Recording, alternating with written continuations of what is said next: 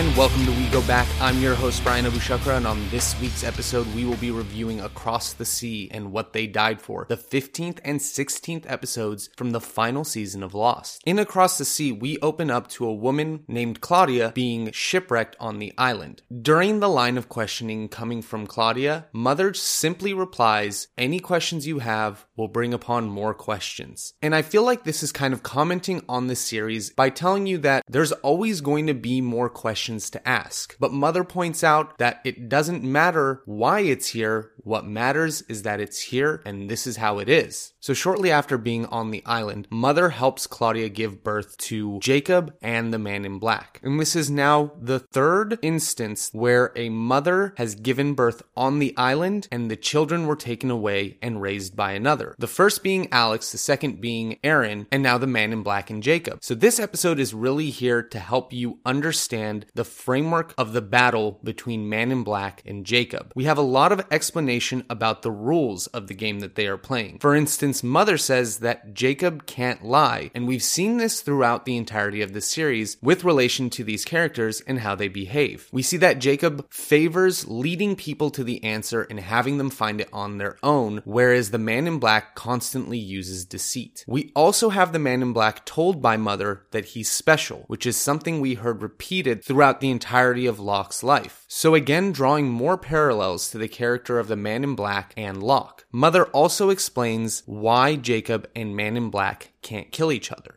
We've heard them reference this before in their interactions, but now we know it's because Mother told them that she made it so that they can't hurt each other. And this is just before she brings them to this bright, glowing gold light and explains why they're here on the island. She says that people will always come to this island and it's their job to protect them from ever putting it out. And that one day, one of them will have to protect it after she's gone. Moving along in the scene where Man in Black and Jacob are playing that game together, we hear Man in Black tell Jacob that one day Jacob can create his own rules, and at that point Man in Black will have to follow him. Really, everything in this episode is helping you understand the framework of their conflict and what's going on in the series. So this kind of explains why Jacob has any authority at all when it comes to making rules on the island. But in this same scene, Man in Black sees a vision of his biological mother, Claudia. She guides him to the people who actually brought them to the island and helps to answer the question that Man in Black has had about whether anything exists across the sea. And this makes Man in Black very angry because he's always wanted to leave the island and see where he came from. He's naturally inquisitive.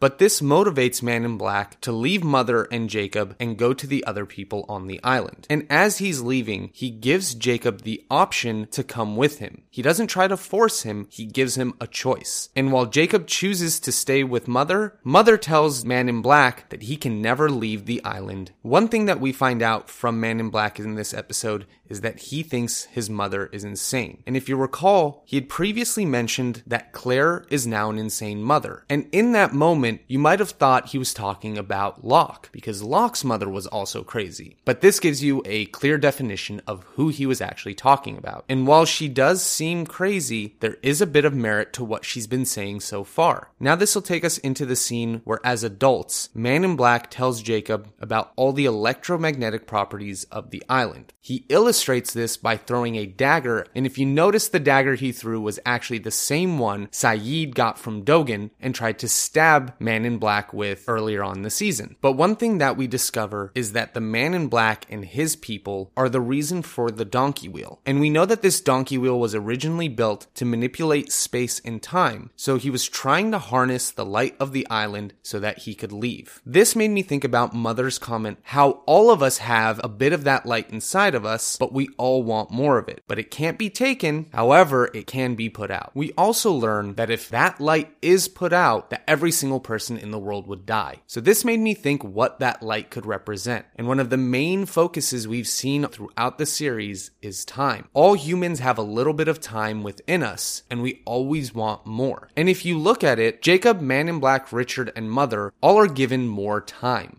We've even heard Daniel mention that he wished he could create time. Now let's skip ahead to the scene at the heart of the island, where Mother tells Jacob that he has no choice but to take over caring for the island. As I was watching this, it made me realize that Jacob wasn't given a choice. He was forced into it because of the circumstances. So this starts to explain why Jacob makes such a point about people choosing or always having a choice, because he was never given one. During the ceremony, Mother says something in Latin. I looked it up and it translated to, "For we do not accept this just as a common drink, but as if that should be one with me." Now, with this process, we see the moment Jacob took over as protector on the island. But one thing stuck out to me throughout the entire episode. It always seemed like Mother knew the answer of every question she was asking. And it seemed like she kind of created this conflict because we see Man in Black murder Mother for not letting him leave the island and sabotaging his plan. But as she's dying, in her final words, she thanks him for what he did. And that really makes me think that she had planned this all along and was trying to find a way so that she would no longer have to be protector of the island. But when Jacob finds Man in Black over their mother's dead body, he's met with a fate worse than death, because Jacob throws him into the heart of the island and what's spewed out is the smoke monster. But we do see that his dead body is left behind, and this is eventually what Jacob buries in the caves. We know that the smoke monster is evil incarnate. So this explains what the Man in Black had said to Richard when he said that the devil had stolen his body. And we now know the identity of those two bodies buried in the caves. This concept was something totally forgotten for 6 full seasons, but comes back up here right before the end. And that'll take us into what they died for. We open up in our flash sideways, seeing Desmond calling Jack to inform him that they found the body of Christian Shepherd. We also see that Jack is having breakfast with Claire and David, so we're seeing the bond starting to form between Claire and Jack. Back on the island, I wanted to bring up when Kate identifies that the Man in Black caused all of this pain to happen, and as a result, she's finally on board for killing Man in Black. After all this time, she's going along with the plan and not fighting against it. This will take us into the flash sideways. Desmond explains to Ben that he's here to help Locke let go. And when Ben questions him further, Desmond beats him senseless, which causes Ben to have a trigger of the same memories we've seen previous members have in these flash sideways. So it looks like what Desmond is trying to show is glimpses of the life they lived on the island. Back on the island, we see Ben return to the barracks to collect C4. I wanted to point out that he's a lot more honest and revealing in his information. He's open and tells everybody where the C4 is and explains what the wall in his secret closet does. He believes that it summoned the Man in Black, but he now realizes that the Man in Black had been manipulating them the whole time. Later in this scene, we actually see Widmore arrive to the barracks for the first time since he's been exiled. And I wanted to point out this great little detail when he walked into the doorway. Right above his shoulder is the portrait of Alex, which is pretty obvious symbolism, but it's a great little detail that they included. Widmore is here to explain that Jacob came to him off the island, invited him to come back to the island to fulfill a specific purpose. Over on the other side of the island, we get a great conversation between Jack and Sawyer about who's responsible for the collateral deaths that have occurred in the past season. Sawyer is starting to realize that he kind of had no choice in pulling the wires out and causing the deaths of Jin, Sun, and Saeed. And he's sort of admitting to Jack that he realized the responsibility he was taking when he decided to blow up the atomic bomb to cause the incident. But this does tie back into the idea of the Man in Black causing deaths by indirectly influencing them. And we already know from across the sea that Mother recognized that he's different and that he can lie and use that as a strength. Now, as they're walking through the jungle, little kid Jacob appears to Hurley, and this is the first time we've seen this version show up to anybody else without the Man in Black being there. But he instructs Hurley to bring everybody together because the end is coming soon. Back at the barracks, the Man in Black arrives in huge smoke monster form and knocks out Richard Alpert, and then casually meets up with Ben and tells him that he still needs him to kill a few more people. Ben continues to tell the truth and gives up Widmore's location. But let's jump quickly into the Flash Sideways, where we see Danielle and Alex kidnap Ben so that he can come over for dinner. And I'm bringing this up now because this is a very different Ben that we're seeing in the Flash Sideways. And I know I've said that a lot, but really look at the type of person he is here compared to what we're seeing him do on the island. One of the biggest ways I think this is defined is when Rousseau tells him that even though Alex's real father died when she was young, the amount of care and effort he's put into making sure Alex succeeds makes him the closest thing to a real father she has. So even though he doesn't have the official title, he's got the actual reverence, which the Ben in the Flash Sideways seems to understand and value a lot more. So back at the barracks, Man in Black confronts Widmore and wants to know why he came back to the island. And it's revealed that Desmond is a measure of last resort by Jacob. But before we get more of an explanation, Widmore is shot and killed by Ben. And Ben comments that Widmore doesn't get to save his daughter.